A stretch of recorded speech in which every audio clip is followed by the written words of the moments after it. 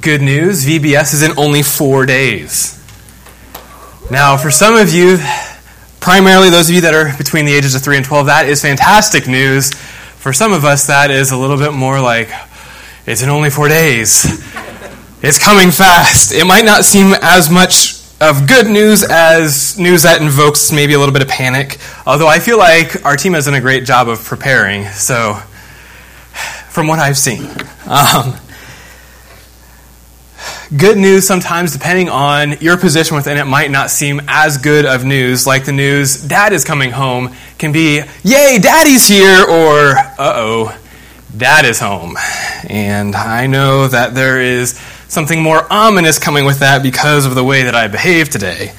Or maybe it is more joyous because there's no coming punishment or doom when Dad comes home. This week when we look at Genesis, we are going to be in chapter 28, and we are going to look at some news that Jacob receives from God. And then we are going to see, how does Jacob respond to this news? What is his response? And how should we respond with the news that we have also received from God? So we are starting in Genesis 28, verse 10, to kind of get everyone up to speed on where we are at in the book of Genesis and what has been happening. We are specifically turning our eyes away from Abraham as he has passed on, and we've looked at the family of Isaac and Rebekah and their twin sons, Jacob and Esau. The last time we were here last week, Jacob deceived Isaac into giving him the blessing, and as a result, Esau set his heart to kill Jacob. So Jacob fled. With the blessing of his parents, he left to go to his uncle's house until it was safe for him to return. And as he's on his way, he's also supposed to be looking for a wife. So we pick up our story as Jacob is on this journey, this 500-some-mile journey from his home to the home of his uncle. So starting in 28, verse 10. Jacob left Beersheba and went towards Haran. And he came to a certain place and stayed there that night because the sun had set. Taking one of the stones of the place, he put it under his head and lay down in that place to sleep. And he dreamed. And behold, there was a ladder set up on earth, and the top of it reached to heaven. And behold, the angels of God were ascending and descending on it. And behold, the Lord stood above it and said, I am the Lord, the God of Abraham your father, and the God of Isaac. The land on which you lie I will give to you and to your offspring. Your offspring shall be like the dust of the earth. You shall spread abroad to the west, and to the east, and to the north, and to the south. And in you and your offspring shall all the families of the earth be blessed. Behold, I am with you, and I will keep you wherever you go. I will bring you back to this land, for I will not leave you until I have done what I have promised you. Then Jacob awoke from his sleep and said, surely the Lord is in this place, and I did not know it. And he was afraid and said, how awesome is this place? This is none other than the house of God, and this is the gate of heaven. So early in the morning, Jacob took the stone that he had put under his head and set it up for a pillar, and poured oil on the top of it. And he called the name of that place Bethel.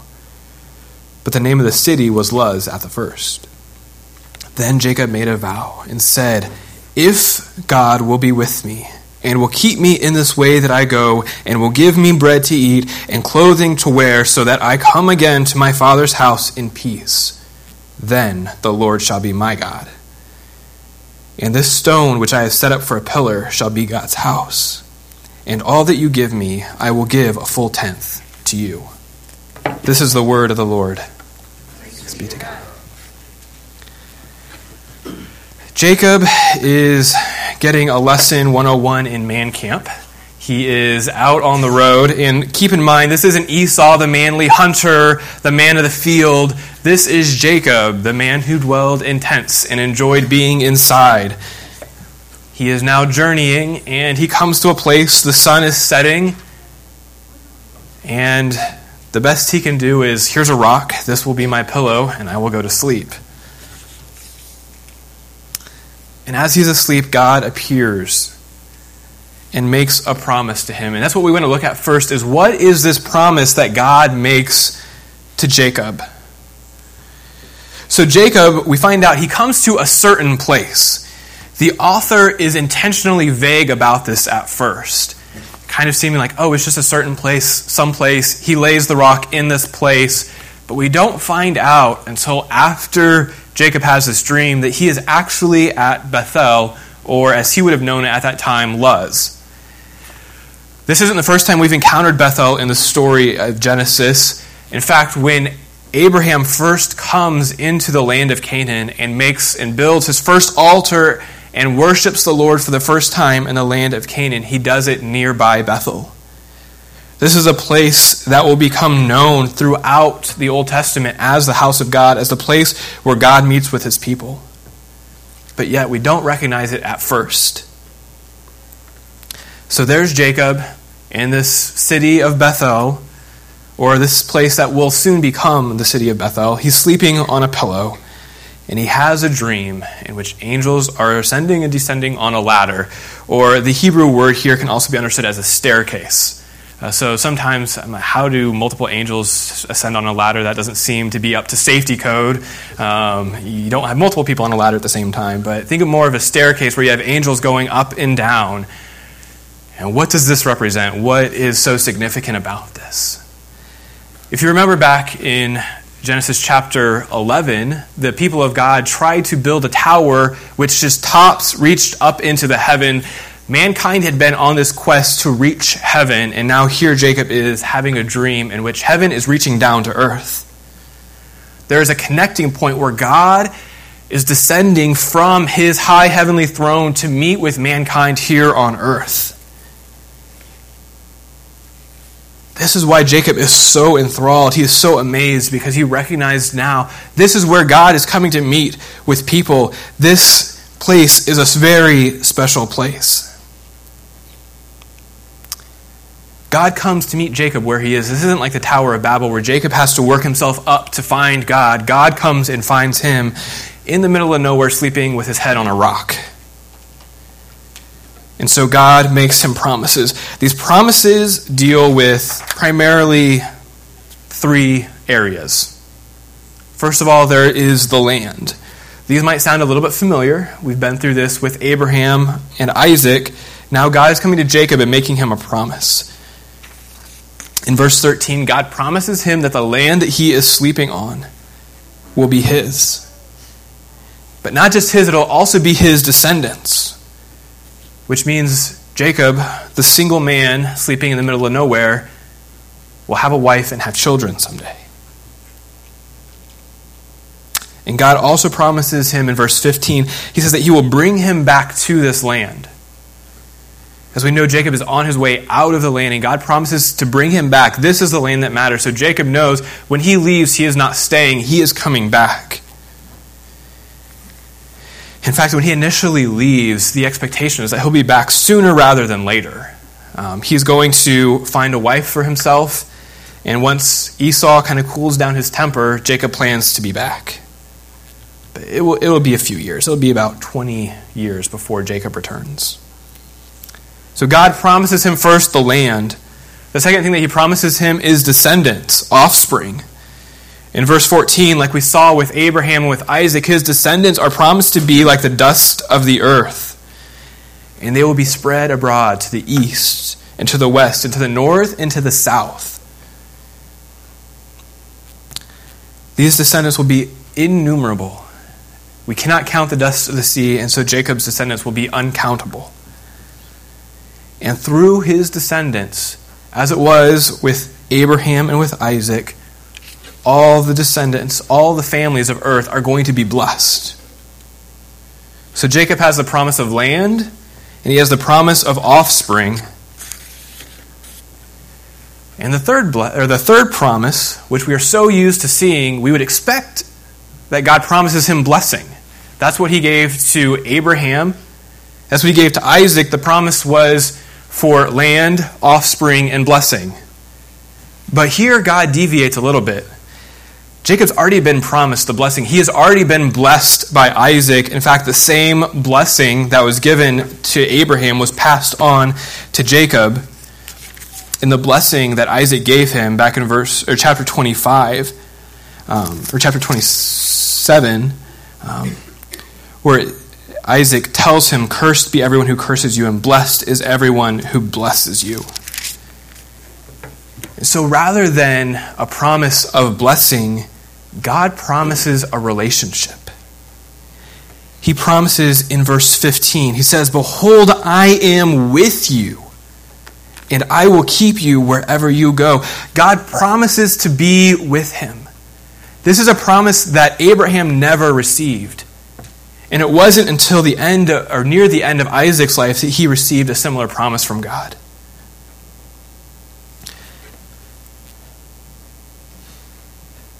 God promises to be with him, to keep him, and God says in verse 15, "I will not leave you until I have done what I have promised." So God promises him land, offspring, and God promises to be with him, a relationship, to walk with him.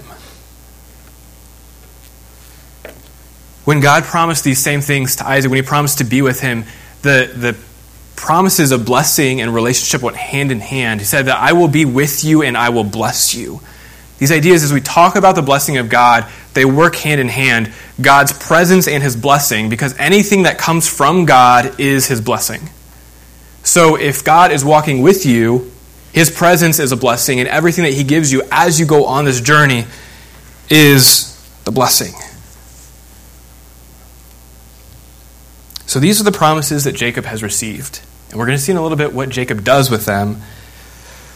But I wanted to talk for a while about blessings or promises that we have received. We don't have these same promises as Jacob. We haven't been promised land, and we haven't been promised offspring. We have other promises that God has given us in the New Testament that we can cling to, that we can believe them to be true. And so I have a handful of these that I want to walk through with us together, talking about what is the promise that God has promised and where is the scripture that backs this up. There is a printout that I put on the table back there if you want to grab after the service that has these all listed out as a reminder of just a handful of the promises that God has promised us. Like Jacob, he promises relational intimacy and closeness. He promises that he will never leave us or forsake us. Hebrews 13:5 says, "Keep your life free from the love of money and be content with what you have, for he has said, I will never leave you or forsake you." Not only will he not leave us or forsake us, but nothing can separate us from him. As Romans 8:38-39 says, "For I am sure that neither death, nor life, nor angels, nor rulers, nor things present, nor things to come, nor powers, nor height, nor depth, nor anything else in all creation will be able to separate us from the love of God in Christ Jesus our Lord." He will not leave us by his own will or by some power outside of his ability that would separate him from us. He will not leave us. He will not forsake us. We will not be separated from him. And he will not allow us to be tempted beyond what we can handle. 1 Corinthians 10:13, "No temptation has overtaken you that is not common to man. God is faithful, and he will not let you be tempted beyond your ability. But with the temptation, he will also provide a way of escape that you may be able to endure it." So it promises that he will not leave us, he will not forsake us, we will not be separated from him, and he will not allow us to be tempted beyond what we can handle. And as we suffer, he promises that he will comfort us in our affliction. 2 Corinthians 1:3-4 says, "Blessed be the God, the Father of our Lord Jesus Christ, the Father of mercies and the God of all comfort, who comforts us in our affliction so that we may be able to comfort those who are in any affliction, with the comfort with which we ourselves are comforted by God." So as he is with us, he comforts us as we walk through affliction. he also promises his peace to guard our hearts and our minds. In Philippians 4, 6 through 7, do not be anxious about anything, but in everything with prayer and supplication with thanksgiving, let your requests be made known to God. And the peace of God, which surpasses all understanding, will guard your hearts and your minds in Christ Jesus. So as we go through seasons of anxiety and stress, he promises that he will guard our hearts and our minds with his peace. In fact, he has promised us every spiritual blessing. In Ephesians 1:3, blessed be the God, the Father of our Lord Jesus Christ, who has blessed us in Christ with every spiritual blessing in the heavenly places. We never have to fear that we're missing out on a blessing of God, because he is withholding it from us because he is in some way not good. He has made every blessing available to us, every spiritual blessing. Now, we have to clarify again as we talk, this is God's blessing, not the world's definition of blessing of us getting what we want. It is God determining what is best for us and him giving that to us. And through this all, through him being with us not being separated from him comforting us in our affliction, giving us peace in the midst of anxiety, and blessing us with every spiritual blessing, he will conform us to the image of Christ. In Romans 8:29, those whom he foreknew, that is all of us here who believe, he predestined, he determined before the foundation of the earth that this is what is going to happen. He predestined to be conformed to the image of his Son, in order that he might be the firstborn among many brothers. In all these things, we have a promise of this relationship, this walk, this journey with God, where he doesn't leave us, but instead walks alongside and through our lives conforms us and changes us into the image of God. These are the promises we have from him. These relational promises, on the one hand, we also have an entire category of eschatological promises, or promises that are yet to come in the future time, in the end of time, whether it is at the end of our lives or the end of the world when the Lord returns. Philippians 1:6, God promises that he will complete the work that he began in you. Similar to the last promise where he predestined us to be conformed to the image of his Son, he promises that he will finish it in the day of Christ. It says, I am sure of this, that he who began a good work in you will bring it to completion at the day of Jesus Christ. We're also promised that one day God will restore, confirm, strengthen, and establish us. 1 Peter 5:10 says, after you have suffered a little while. All of life is considered a little while. The God of all grace, who has called you to his eternal, everlasting glory in Christ, will himself restore, confirm, strengthen, and establish you. In fact, he has promised that throughout history, the enemy will not even prevail against his church. In Matthew 16:18, Jesus says to Peter, I tell you, you are Peter, and on this rock I will build my church, and the gates of hell will not prevail against it. This is a promise that we can know that the enemy will never prevail against the church.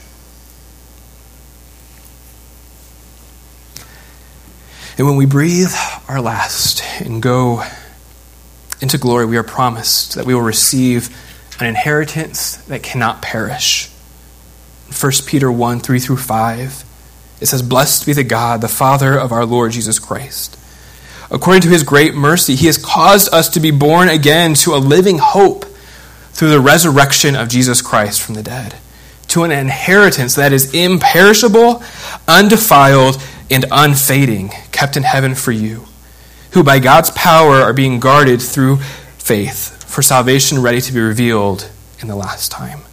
So we have this future imperishable inheritance awaiting us, and also the crown of life. James 1:12 says, blessed is the man who remains steadfast under trial, for when he has stood the test of time, he will receive the crown of life, which God has promised to those who love him.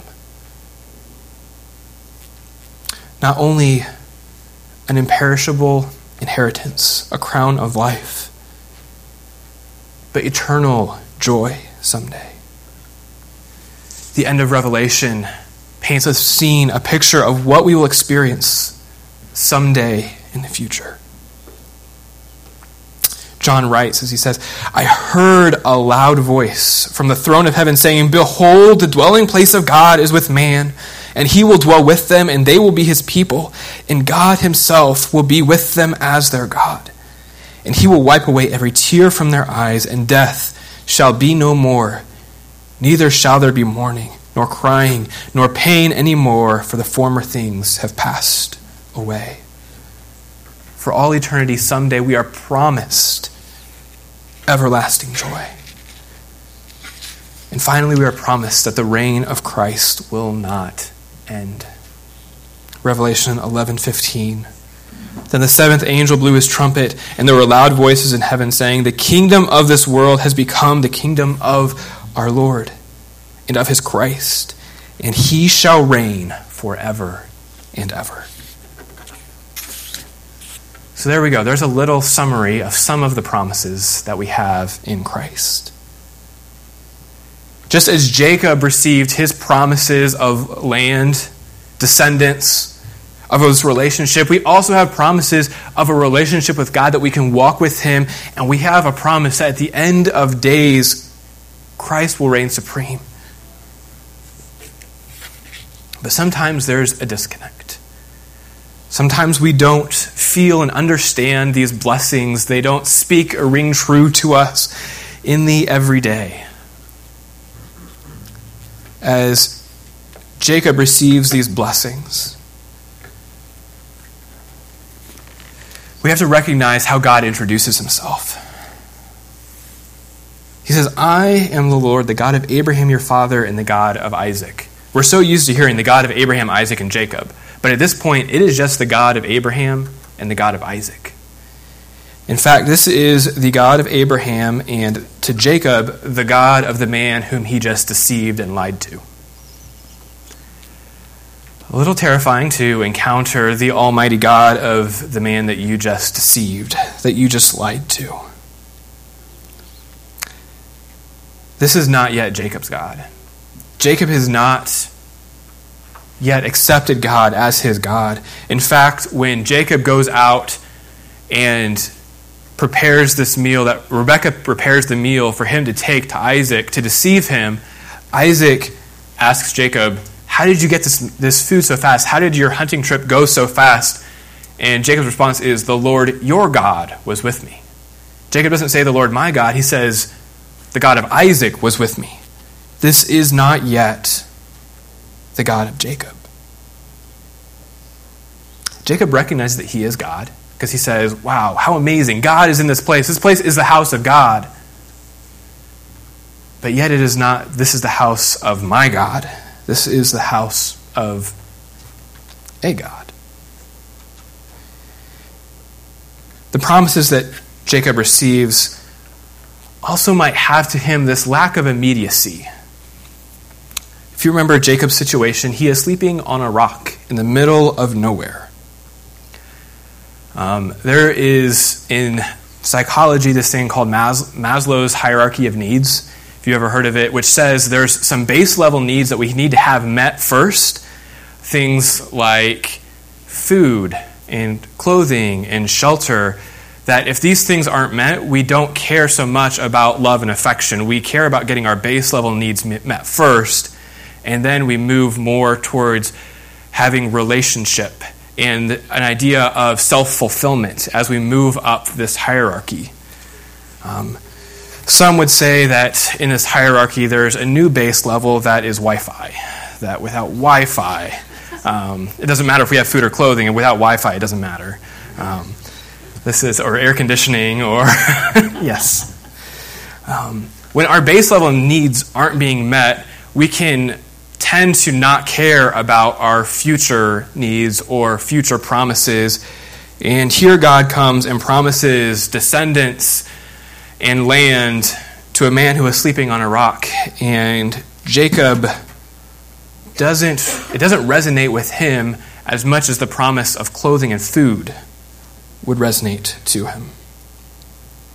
In fact, we'll see by Jacob's response that he is more concerned about the immediate present needs than these future promises of God. And the same is true for us often. We get consumed by our own immediate needs. The needs of, I'm hungry and I need some food today. Or it might be the need of the internet is out and I need Wi-Fi. Or I need to connect with my friends. Or my phone has fallen into water and now I am cut off from all existence. And so God's eternal promises that one day there will be no sadness and all will be joy can seem insignificant to us. Not because they are insignificant, but because our perspective is a little warped. God's eternal promises feel oftentimes so far off in the future that we don't see them as important to us today, and so we don't hold on to them, we don't worship, we don't thank God for them because they haven't happened yet, and who knows if we'll see them. And like Jacob, who has this relational disconnect with God, this is not yet the God of Jacob. We can have our own relational disconnects with God that make his promises feel difficult to understand. We can be clouded by shame and by guilt, and so we distance ourselves from God. And God's promise to be with us and to never leave us or forsake us can feel more like a threat than a promise. God's promise that if we draw near to him, he will draw near to us contains within it this idea that as we draw closer to God, we experience his blessings and we understand his blessings because we receive more of his mind, his knowledge, his understanding of the way that he is working in us.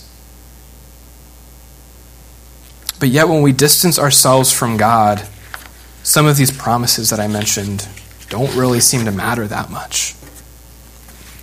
It doesn't seem to matter that much about God conforming us into his image when we don't want anything to do with him.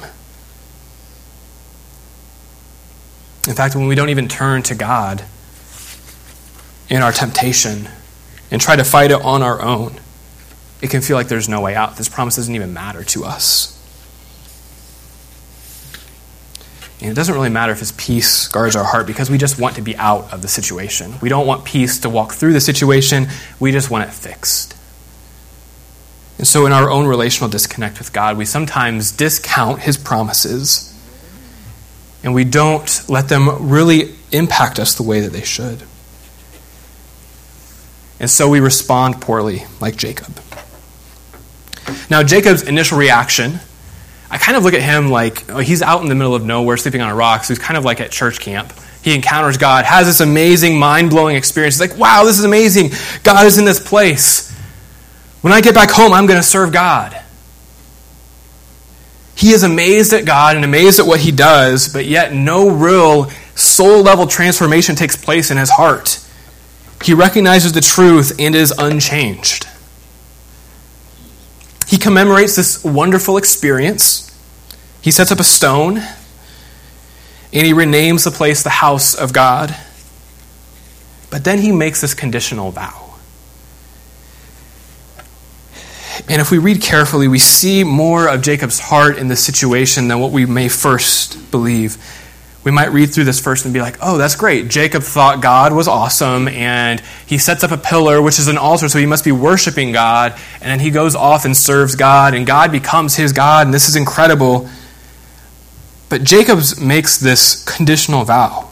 Conditional meaning, if God will do this, this, this, and this for me, then I will serve him. 5 conditions that Jacob makes. First, if God will be with me. Second, if God will keep me in the way that I go. Not if God will lead me in the way that he wants to go. If God will keep me in the way that I am going. If God will give me bread to eat. If God will give me clothes to wear. And if God brings me so that I come again to my Father's house in peace. If God meets these conditions, then the Lord will be my God. Then this stone will be the house of God, and then I will give 10% of everything that you give to me. So Jacob sets up the conditions. He says, okay, God, I see that you're real. I have this pillar here, and someday, if you bring me back to this spot, then this will be your house, and I will worship you then. God comes to Jacob and offers unconditional promises, and Jacob's response is a conditional vow. He comes and says, okay, God, I understand everything that you've promised me. So if you will do this, this, this, and this for me, then I'll worship you. Then you will be my God. Jacob recognizes this is the God of Abraham, the God of Isaac. But if he is going to be the God of Jacob, he had better come through. Rather than worshiping God right away, Jacob wants to wait and see if God will really come through. The entire story of Jacob kind of follows this trajectory of Jacob leaving home, going into Haran, and then coming back. And before he leaves and when he gets back on both ends, there's this encounter with Esau that he has. On the way out, it's this negative encounter where he is essentially exiled by Esau. And on his journey, he encounters God. And on his way to Haran, when he encounters God, he is very much hesitant to make God his God. But what happens in Haran is going to change him. But right now, Jacob wants to make sure his ducks are in a row, his items are taken care of, before he's willing to worship God. And much like Jacob, we can hear all these promises that God's offering to us. And we're more concerned about our immediate needs in front of us. So last year I was having issues with my internet connection. And I tried all the IT tricks, unplug it, plug it back in, turn it off. There's like a certain order you have to do everything in. And I tried every possible order, and I could not get it to work. And so finally I resorted to calling the internet company so I could talk to a computer for 10 minutes before finally talking to a human being. And the company actually had to send out a repairman to fix the issue because it was in the lines that were outside my house. And once everything was solved, they called me back and they wanted to do this follow-up. Was everything fixed? Was it great? I was like, yes, thank you so much for coming out and fixing it. And they're like, okay, great. We also wanted to talk to you about our new streaming service that we can get you a free 7-day trial of. I was done talking. Conversation was over. They'd taken care of my problems, and I didn't want to hear any more from them. And since then, they have called me about once a week for probably the past year. Every time from a different number, so I never know what's coming from them. And every time it always starts out, hey, we noticed that you've been a great customer with us for a while now, for several years. Would you like to try out our new streaming service? It's absolutely free. No. I think they'd keep records of every time I've said no. So, hey, this person said no 50 times. Maybe we shouldn't waste our time calling him, but they call nonetheless. I share this story because sometimes this is how I can view my relationship with God. And sometimes I feel like it's how we can view our relationship with God. When we have a problem, when the internet is out, we reach out, we call for them to come and fix our problem. And when everything is going smoothly, I really don't want to hear what they have to tell me. I've got my needs taken care of. I'm good. We can move on. I'll come back the next time. I'll call back the next time I have an issue, or maybe you raise the price and I want to change the negotiation. And with God, when we have a problem, we're quick to reach out. But when he's trying to reach us, we don't want to hear it. We don't care about the promises that he offers us, because they might seem as insignificant to us as the promise of 7 days of a free streaming service. We don't want to hear his sales pitch. We don't want to hear all these wonderful things that are happening in the future. I've got my own life right now to take care of. So like Jacob, we hear all these promises of God. And rather than worship him and thank him for all that he has done for us, we demand that he meets our requirements before we worship him and make him our God. If we take that passage in Philippians that I read, where it says, be anxious in nothing, but in everything with prayer and supplication, with thanksgiving, make your requests known to God, and the peace of God, which surpasses all understanding, will guard your hearts and minds in Christ Jesus. The verse doesn't say, make your requests known to God and he will fix them. It says he will give you peace. And we are a people that like things fixed. And so we treat God like this repairman. Come and fix my problem and go on your way. But instead God says, no, let me walk with you through this. Let me give you peace. I will never leave you. I will never forsake you. I will comfort you when it is too difficult. Walk with me. But the problem is that if God comes and walks with us through our difficult times, then he has to be God of our lives, and we don't get to be God anymore. And we like being our own God because we like the control. At least I do. I love having control. I hate being in situations where I don't have control. And so we stand here like Jacob. God has made promises to us, and we have a choice. Are we like Jacob and we make demands of God that he must meet before we will serve him? Or do we learn from Jacob? And rather than waiting to make God our God, we worship him and serve him now. This is only possible, of course, because God has provided a way for us to come to him. In our sin, we didn't even deserve to have this relationship. But Jesus paid the price of death. He bridged the gap to draw us close to God so that we could enter into this relationship. And yet sometimes we still choose not to. We still choose to do things on our own. So, the wrong response to all of God's promises is to make more conditions on God and to hold out on worshiping and serving him fully. The right response is worship. The right response is to say every day, God, you are my God. Walk with me throughout today. I trust you for your promises, and your promises are enough.